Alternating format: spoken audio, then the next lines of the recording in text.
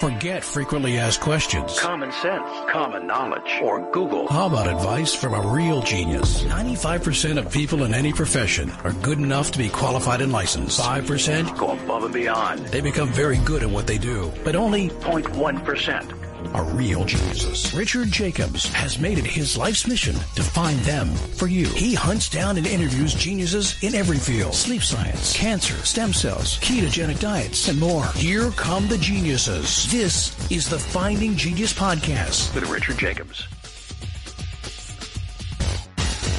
Hello, this is Richard Jacobs with the Finding Genius Podcast, now part of the Finding Genius Foundation. I have Dr. Emeran Mayer. He's the author of a new book called The Gut-Immune Connection, How Understanding Why We're Sick Can Help Us Regain Our Health. I spoke to Emeran a couple of years ago. He's very knowledgeable about the microbiome, and I'm glad to have him back. So, Emeran, thank you for coming back. I really appreciate it. Yeah, Rich, thanks for having me on the show. It's a pleasure. Yeah. Well, tell me, how did you get involved in medicine and research, and what were you doing before this? What got you interested, especially in the microbiome? What got me interested in medicine? I have to be honest. I'm not somebody who knew from first grade on that, or my parents didn't think that I would go into medicine. I struggled throughout, end of high school, college, to really make a decision what professional path I wanted to take, and that included everything from what was hot at the time: sociology, political sciences, psychology, and medicine. But medicine was definitely not one of the top choices. And then really science has always interested me as a kid, not necessarily biological sciences. But then, based on my grades, the GPA I had, everybody was saying, oh, you have to go to medical school. And really in the last minute, I decided to do that,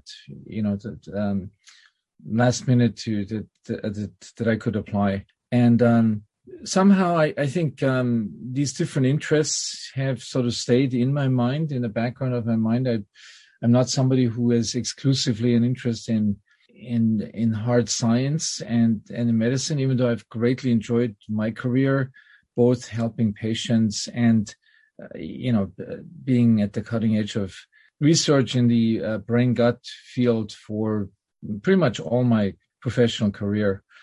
And the decision to pick brain-gut interactions initially was just brain-gut, then later became brain-gut microbiome. It was there from the beginning, I think, because it sort of allowed me to incorporate my psychological interests, with medicine.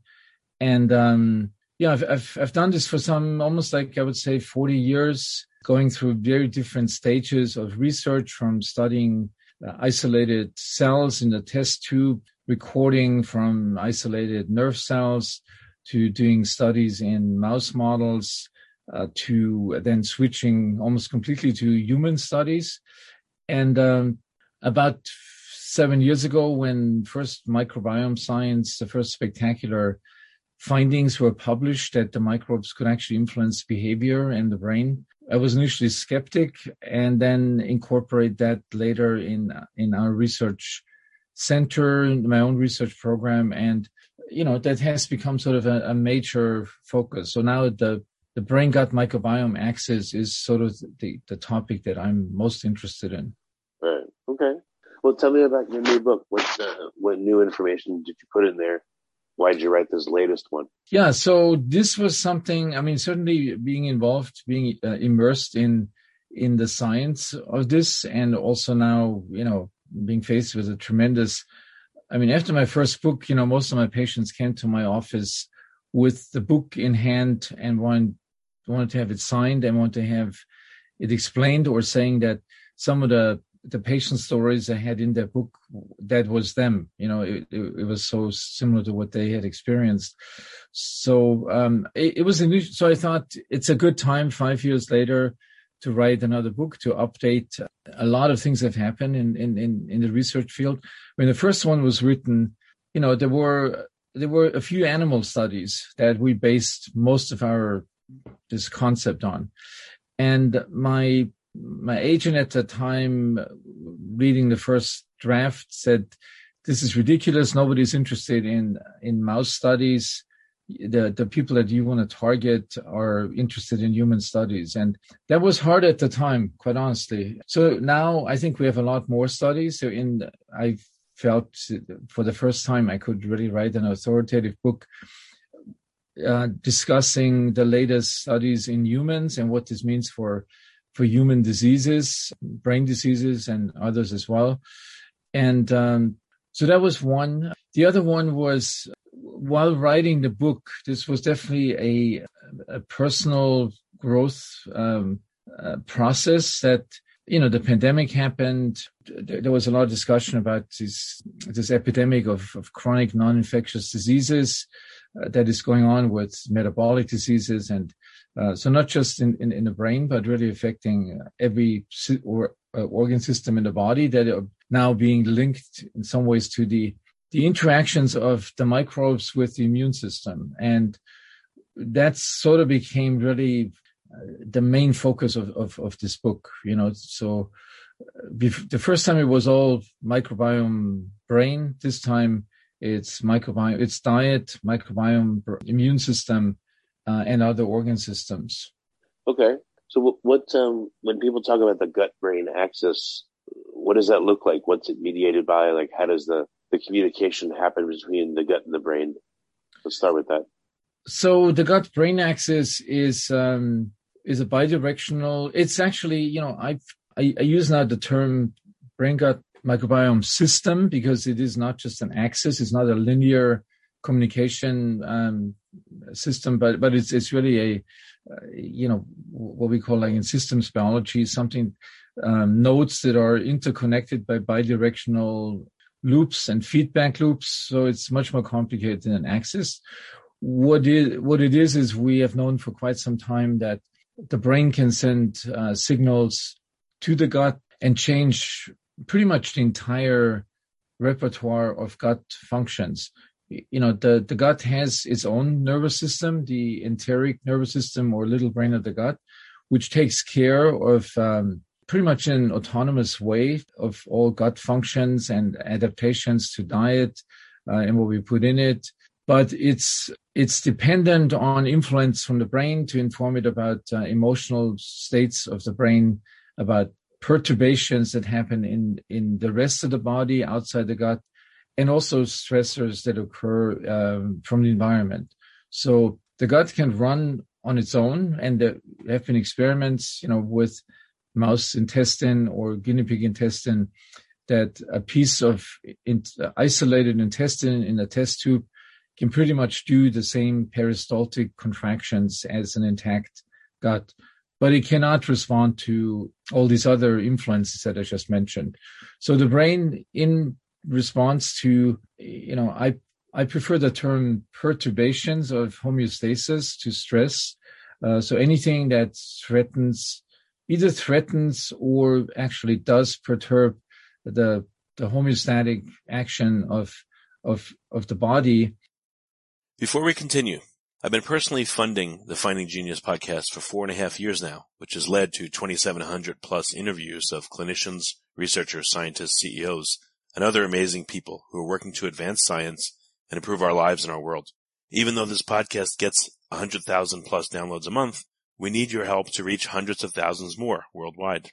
Please visit findinggeniuspodcast.com and click on Support Us. We have 3 levels of membership from $10 to $49 a month, including perks such as the ability to see ahead in our interview calendar and ask questions of upcoming guests, transcripts of podcasts you're interested in, the ability to request specific topics or guests, and more. Visit findinggeniuspodcast.com and click Support Us today. Now back to the show. It generates nerve signals through the autonomic nervous system, particularly the sympathetic nervous system, to the gut, which changes everything from contractions to transit to secretions to permeability to blood flow. So, any gut function can be taken over. So this gives the gut a pretty unique position that all our emotional states that we can, if a good observer can see in facial expressions of a person, are also happening at the gut level. We can't see it there, but we do know that is happening. What are some examples here? Like if I eat something I know is not going to make me feel good, I eat, I don't know, like a White Castle belly bombers, and I'm like, oh, my stomach's hurting me.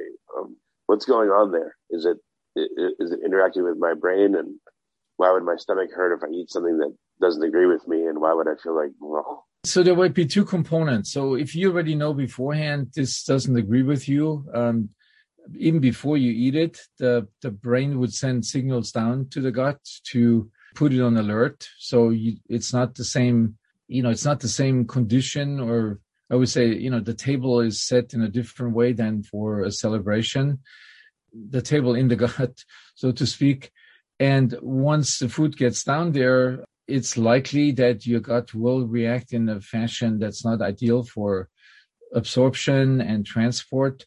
If there's something in that food, let's say there's a virus or there's a toxin or something that makes you feel bloated, obviously that's being encoded then in the gut itself, and the gut's nervous system will react to this either in form of trying to get rid of it through diarrhea or through vomiting.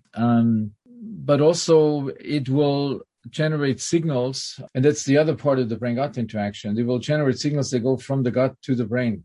So the brain monitors what goes on in your gut all the time. There's more traffic in your brain-gut system or axis from the gut to the brain than from the brain to the gut. Most of this, the brain keeps outside of conscious awareness, because you would go crazy every time you eat something that you become aware of every single sensation and contraction in the gut. But if it's something that doesn't agree with you, it will send signals.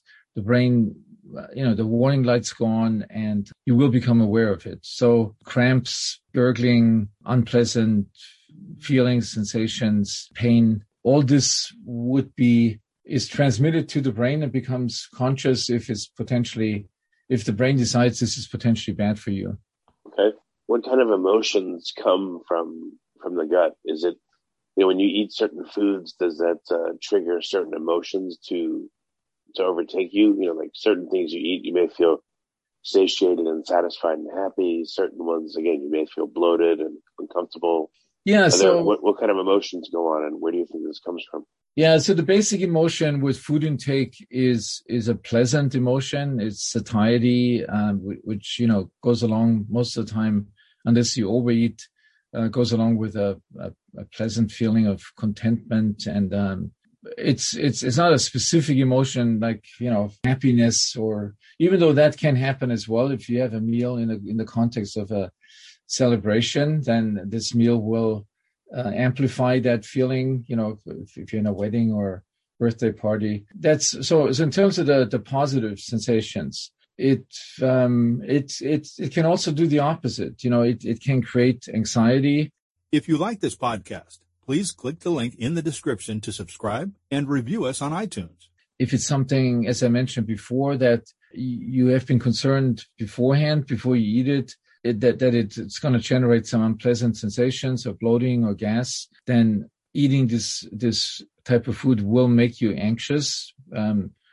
So these food-related anxieties are very common. So in terms of other like depression, that's not really established well, that a particular food will make you depressed. But the opposite is true. If you are depressed and you eat comfort food, you will feel better. Not a specific emotion. You'll just reduce your negative emotion. You feel less depressed. And that's a sort of a danger of overeating, stress-related eating, that people do feel better from, eating the French fries or the sweets or other snacks, that they're not necessarily good for you. So it's a big modulator, and it's not surprising because there's a lot of cells in your gut. It's not just a tube with smooth muscle that contracts and, generates peristalsis. There's a lot of hormone-containing cells in your gut, particularly in terms of satiety and appetite,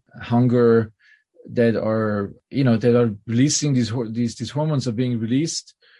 For example, if your stomach is completely empty, you release a hormone called ghrelin, which makes you feel hungry.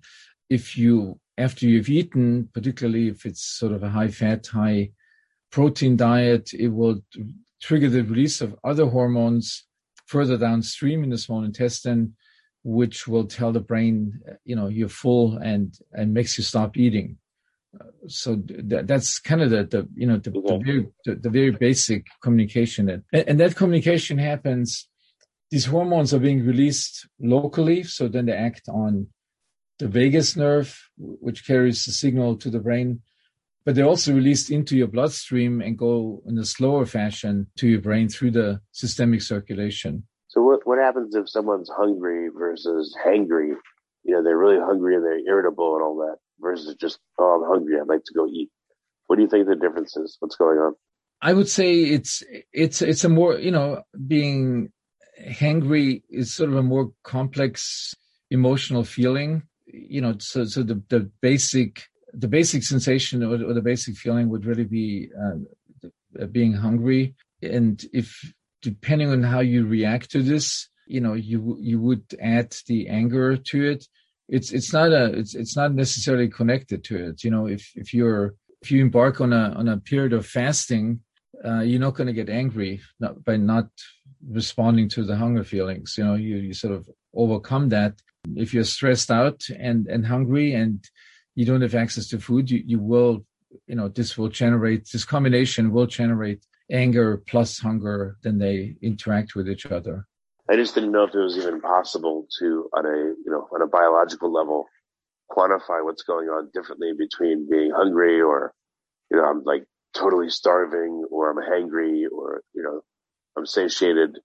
You mentioned hormones, but, the action of the bacteria in our guts, has anyone thought of some kind of experimentation to quantify what's going on when we feel these different things, what metabolites are being released, et cetera?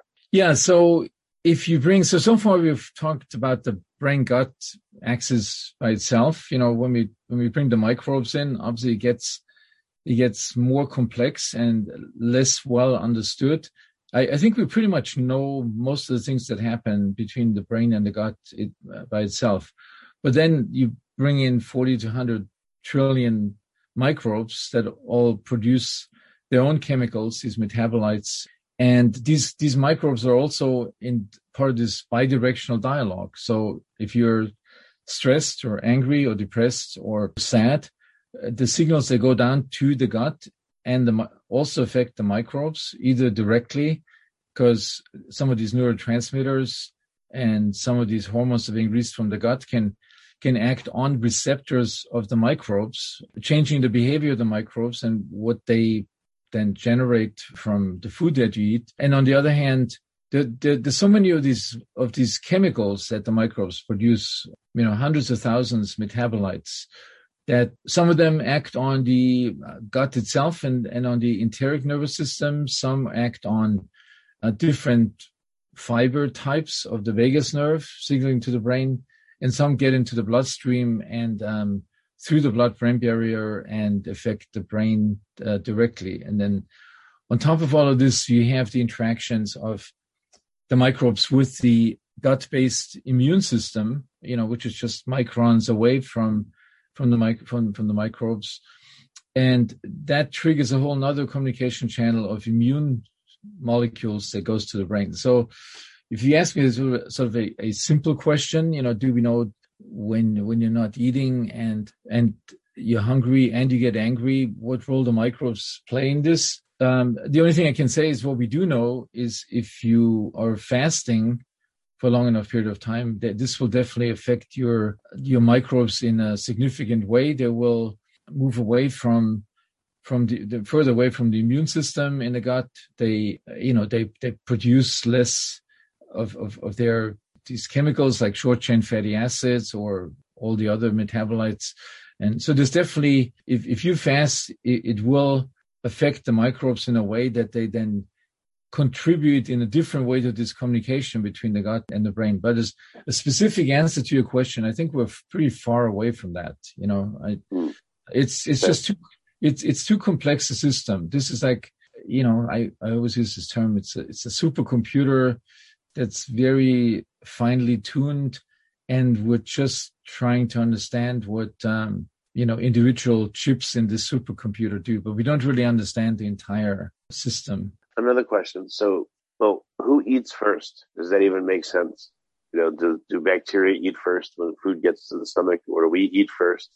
Or is it a passing back and forth of my cells take a whack at digesting this food I've eaten, then they hand it off to the bacteria and they go strip other stuff off the carcass, and then it gets passed back to me. And what do you imagine it looks like, the dynamic? Yeah, this is a great question. So, and this has to do with where do the microbes live? So there's definitely a gradient from the stomach downstream all the way to the end of the large intestine, that the density and the richness and the diversity of microbes increases the further you go down. There's, we all know there's one microbe in the stomach, quite well known, H. pylori. But then you go further down, first part of the duodenum and the jejunum, a very low density of microbes. So, but if you go down into the end of the small intestine and the colon, you get the biggest density anywhere in the world of microbes in one place. So that influences what happens to the food that you ingest. So the food is broken down initially mechanically and chemically in the stomach, then in the first part of the small intestine. Most of it is absorbed right there in the duodenum, the very first part of your small intestine. So depending on what you eat, if you eat food that can all be broken down and absorbed in the small intestine, then you feed yourself first. And that would be, for example, so with the typical standard American diet, most of it would be absorbed in that very beginning of the small intestine, because everything is processed, very little fiber, it's ultra processed. But if you eat a diet like our ancestors used to eat, that is, much, much higher in fiber and plant-based food components, there's a lot of these very large molecules called polyphenols in plant-based food that cannot be absorbed in the small intestine and that have to travel down. So both the fiber and these polyphenol molecules all travel down unabsorbed until they get to the microbes, and then the microbes begin to break them down into smaller pieces that are being absorbed. So depending on your diet, you are being fed first with the typical Western diet. And that's one of the reasons why, we have our obesity problem, because it's very easily absorbable, high caloric density. And if you eat a largely plant-based diet, like our ancestors used to eat, then the process is very different. A much smaller proportion is absorbed proximally, and most of it happens really at the end of small intestine, large intestine region. And it's one of the reasons why, when people ask me, what is the healthiest diet? And there's sort of a culture war going on, as between the vegans and the keto defenders. And I would say it's actually quite easy. If you pick a diet that feeds primarily your gut microbiome with these large molecules, with low caloric density, then you're doing the best for yourself as well. So this means you want to have a diet where the microbes come first, and then our nutrients and our well-being and our human absorption early on comes second. So it's the most fundamental question, really, in terms of evaluating what's healthy for us. And we have deviated in developed societies quite a bit from that principle. Is there such a thing as bacterial economics?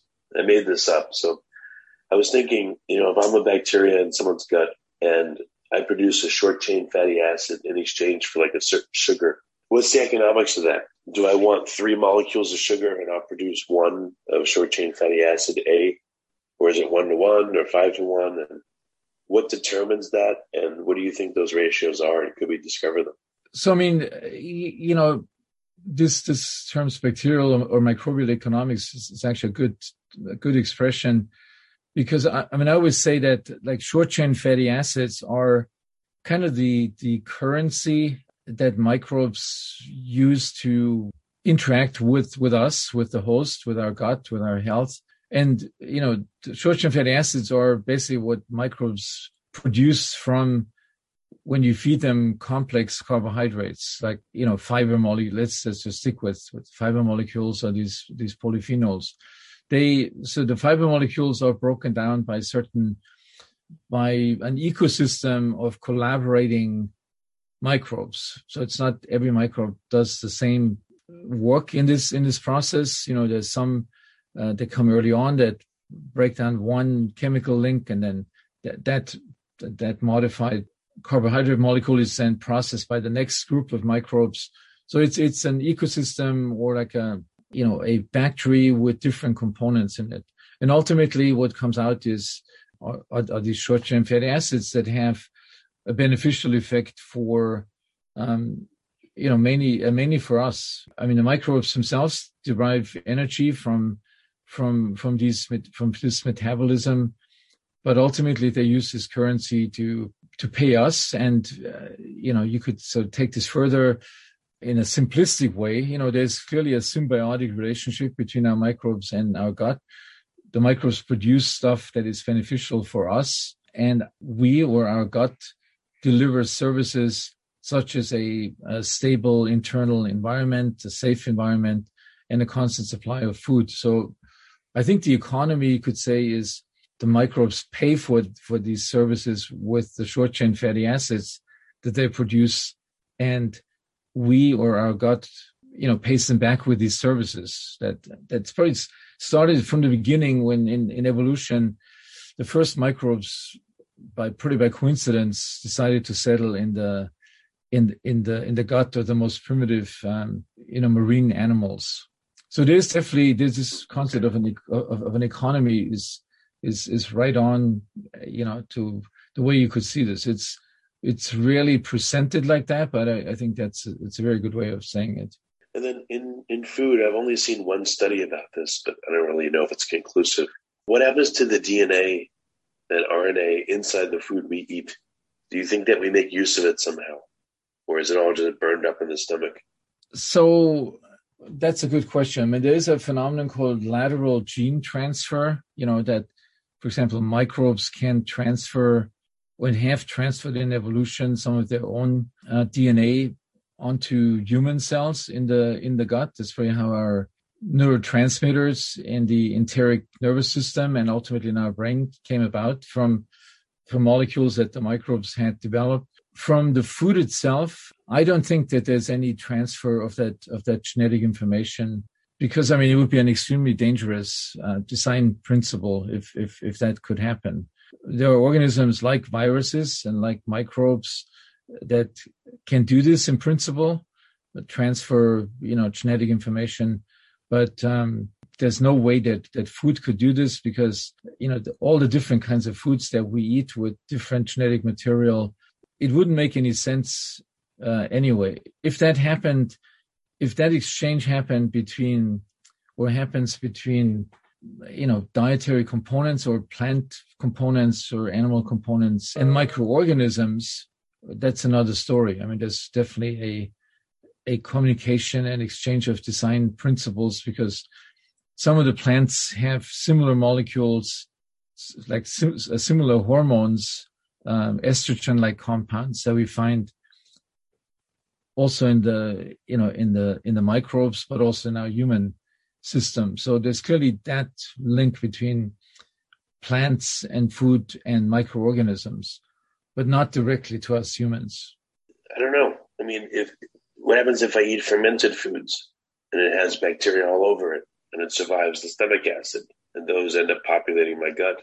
Or if I take a probiotic that's designed to survive the stomach acid, that's not natural, let's say, but wholesale bacteria and probably associated phages get into our guts.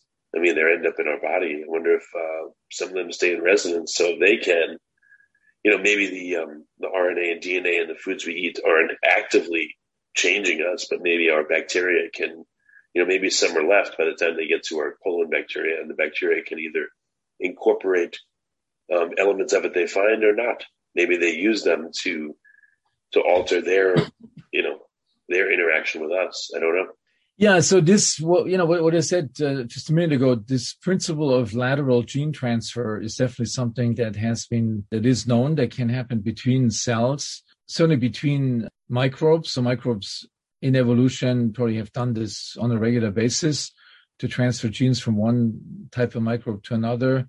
And also, as I said, I think that gene transfer probably almost certainly happened between certain microbes and human cells, but particularly, in terms of transferring synthetic pathways or transferring neurotransmitters. That's almost certainly the case. Also, we know our mitochondria are actually, originated as bacteria that have been incorporated as an intact, microbial organism into our mammalian cells. So the transfer, not only in terms of genetic material, but in terms of the entire microbe. So there's clearly this flexibility. But your question, if DNA from the plants can go directly to our human cells and being absorbed and influence us. This is probably gross, but if I think about the colon, it's in different states all the time. It's empty. It's then filling up and stool is forming, and then there may be quite a bit, and the person goes to the bathroom, and now it's empty again. So its environment would change, I would think, very dramatically in this cyclical way. What do you think that tells us? Does that reveal any mechanisms about what's going on? Has anyone kind of looked and sampled, someone's stool, let's say, on a longitudinal basis and seen how it interacts with, what it tells them about what the composition of the bacteria is in the colon, over time? Yeah. So first of all, this gut microbial system is not static. It changes not only with the diurnal rhythm. So it's different when we sleep and when we don't eat for 8 hours. Definitely different. The microbial interactions with our gut cells, our immune cells. Also after a bowel movement where we get rid of a very large number. I forgot what the percentage is. I mean, could even be 90% of the bacteria transiently, leave the colon. The thing is, there's a blueprint that exists in our gut that even if, there's a marked decrease in the abundance, it will come back exactly with the same composition and the same players. It's so fluctuations in total amount or, density does not influence the stability of the basic blueprint of your gut microbial ecosystem. So there have been studies, during what happens after fasting. Most of these studies have been done in mouse models, and they have generated a lot of interest in terms of this intermittent fasting, where you can manipulate the population and the interactions of the microbes with our gut. And so I forgot. So your main question was, how much do we know about this? Or well, that particular environment, like the sigmoid colon, the end of the line. Again, if I was a cell living there, my environment would change a lot. Like, again, it would be empty at one point after a person goes to the bathroom. Then it starts filling up and stool starts forming in there, and it gets to be pretty large. The whole area is filled up. Now I'm in a totally different environment. The stool is full of bacteria, and there's materials in there that are used or not used. Now the person empties their colon again. Now I'm back in this old environment. And so it's like a very, I don't know, it feels like a very dynamic environment to be there. So has anyone studied the dynamics of the lower colon, the sigmoid colon? Because again, I think you'd see a huge changeover of, materials and chemicals present, bacteria present, etc. Yeah, that's, it's a little bit more difficult to study this in humans, because if you want to look at the stool and regional changes of the microbial ecosystem, which means in different parts of the intestine, that's quite difficult to do in humans. Also, typically people have a bowel movement once a day at a particular time, so you can't really say, I'm going to compare this to what it was like right after the meal or right after a bowel movement. So this is not easy to study. It's definitely something that the field will move from looking at stool samples that are taken, they're not even always taken at the same time. You know, when we do studies, we don't tell the study subject, I need a stool sample exactly from 6 o'clock in the morning when you wake up, and I need another one after you've eaten. It's in humans, it's just not, you just can't do that, you know. And so we rely on mouse models. And as I said, I mean, the mouse models have been studied with. You know, it would be a good model for this is rabbits. My daughter's had rabbits, and those things eat and poop constantly all day long. They would be probably really easy to get that done because they're just constantly doing it. Yeah, no, but then it would be hard to compare this to the human GI tract, you know, which functions quite differently. That's always a dilemma to extrapolate findings that you have in animal models who have different patterns of digestion and defecation, and then, you know, make a conclusion what happens in humans, you know, because in humans, it's affected by your emotion, how well you slept, what you ate the night before. So, yeah, some of the questions, I mean, this is an excellent question. I would say, what we can say, there's a lot of fluctuations, tremendous fluctuations throughout the day, also throughout the night. So, for example, when you're fasting, you know, your whole contractile pattern in the GI tract changes to one that's a rhythmic pattern. So every 90 minutes, you have a big contractile wave starting in the esophagus, going down all the way into the colon and moving everything with it through this wave. So, you know, the microbial environment changes dramatically every 90 minutes during when you fast, which happens in most people only during sleep. So that's another variation that comes in, you know, that, but overall, it's clearly a design of a system that can deal with tremendous variations, but remain stable.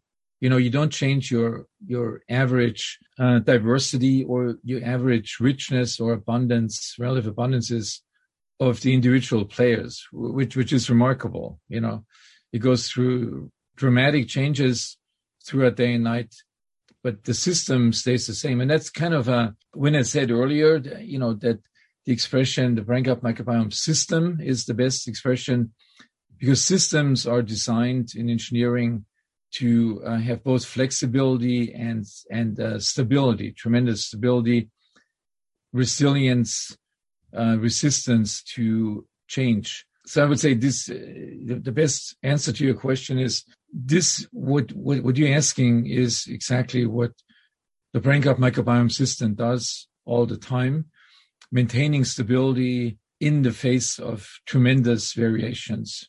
When people talk about diversity, you know, they harp on about diversity. What do they mean? Do they mean strain diversity, metagenomics diversity? What kind of diversity means something when you talk about the gut? Yeah, certainly strain diversity is an important one. So, you know, many take the earlier techniques like the 16S RNA, ribosomal RNA techniques of measuring relative abundances didn't really get down to the strain level. Stayed at, you know, at best at the species level, most typically even at a higher category of classification.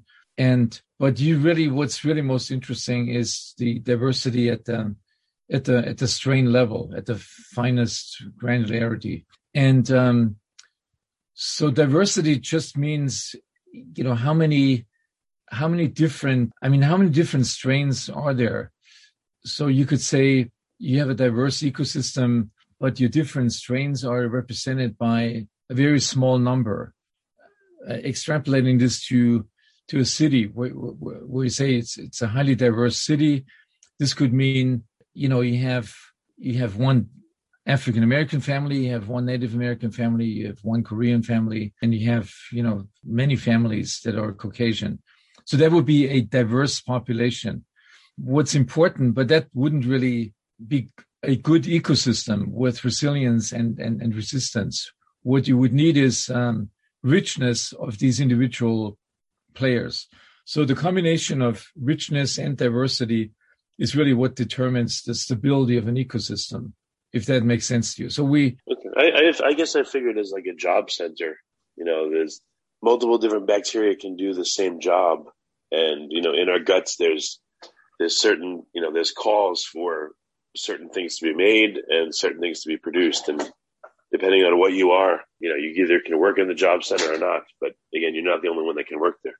Yeah, that's true. But so you could say, you could have a diversity based on white collar and blue collar workers. That wouldn't tell you too much about the actual property of that ecosystem.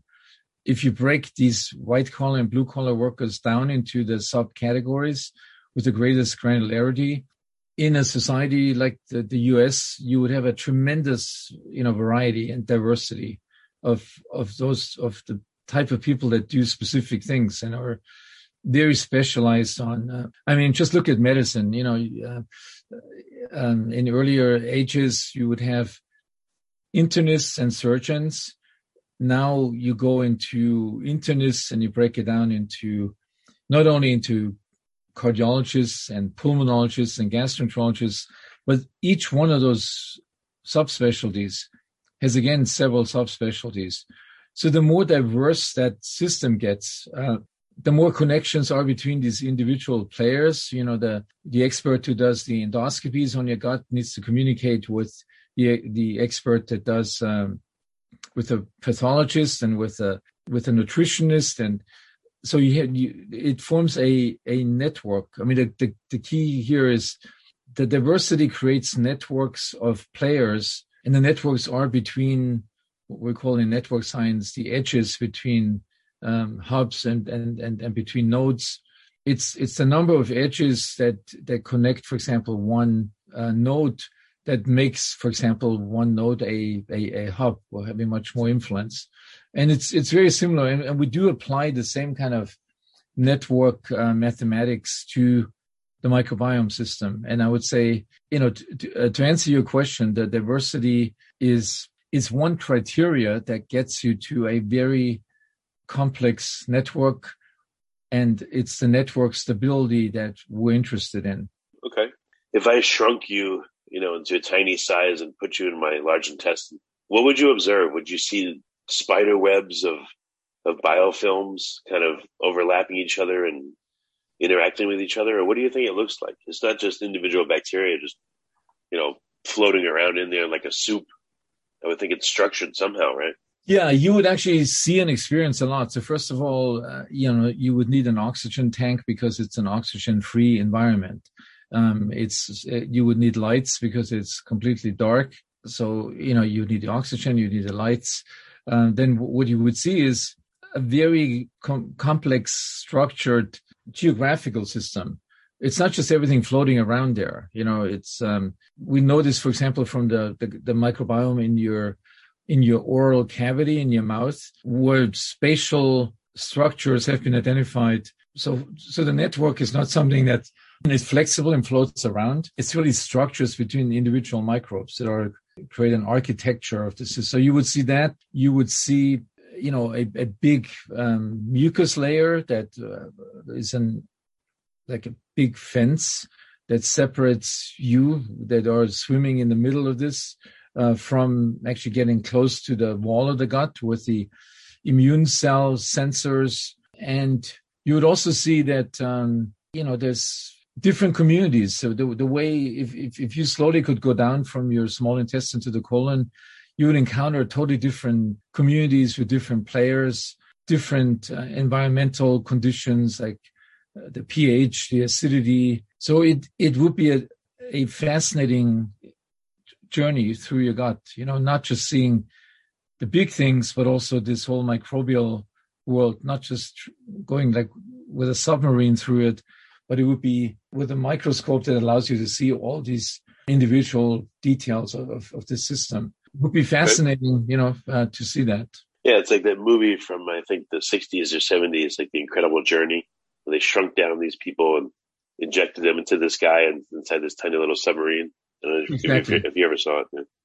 Yeah, but in the 60s, a lot of the things we know now that are going on in the gut, they didn't even know, so that journey, if you made this movie today, it would look very different. You know, it would. I wish they would. That'd be super cool if they made a movie like that today. Yeah, no, I think it'd be great educational tool. Yeah. Well, very good. Well, Emeran, let's restate where people can get your book. I guess it's on Amazon and Kindle and everywhere. Is it published yet, or what's the date? It's coming out in 4 weeks. Okay. Yeah, you can go to Amazon, or if you go to my website, it lists all the booksellers. So I encourage, and the publisher encourages people to go to a diverse group of booksellers, not exclusively to Amazon. You can pre-order it now.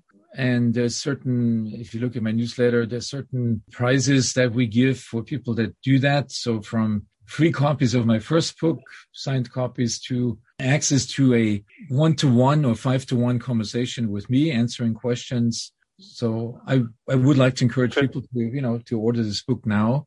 And the book is called The Gut Immune Connection: Understanding Why We're Sick Can Help Us Regain Our Health. And I'm speaking to Dr. Emeran Mayer. His name is spelled Emeran. Last name is Mayer. So Emeran, thank you very much for coming. Thanks for giving me this opportunity to talk to you. If you like this podcast, please click the link in the description to subscribe and review us on iTunes. You've been listening to the Finding Genius podcast with Richard Jacobs.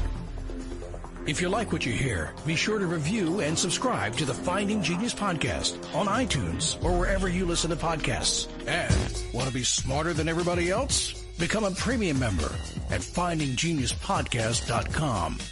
This podcast is for information only. No advice of any kind is being given. Any action you take or don't take as a result of listening is your sole responsibility. Consult professionals when advice is needed.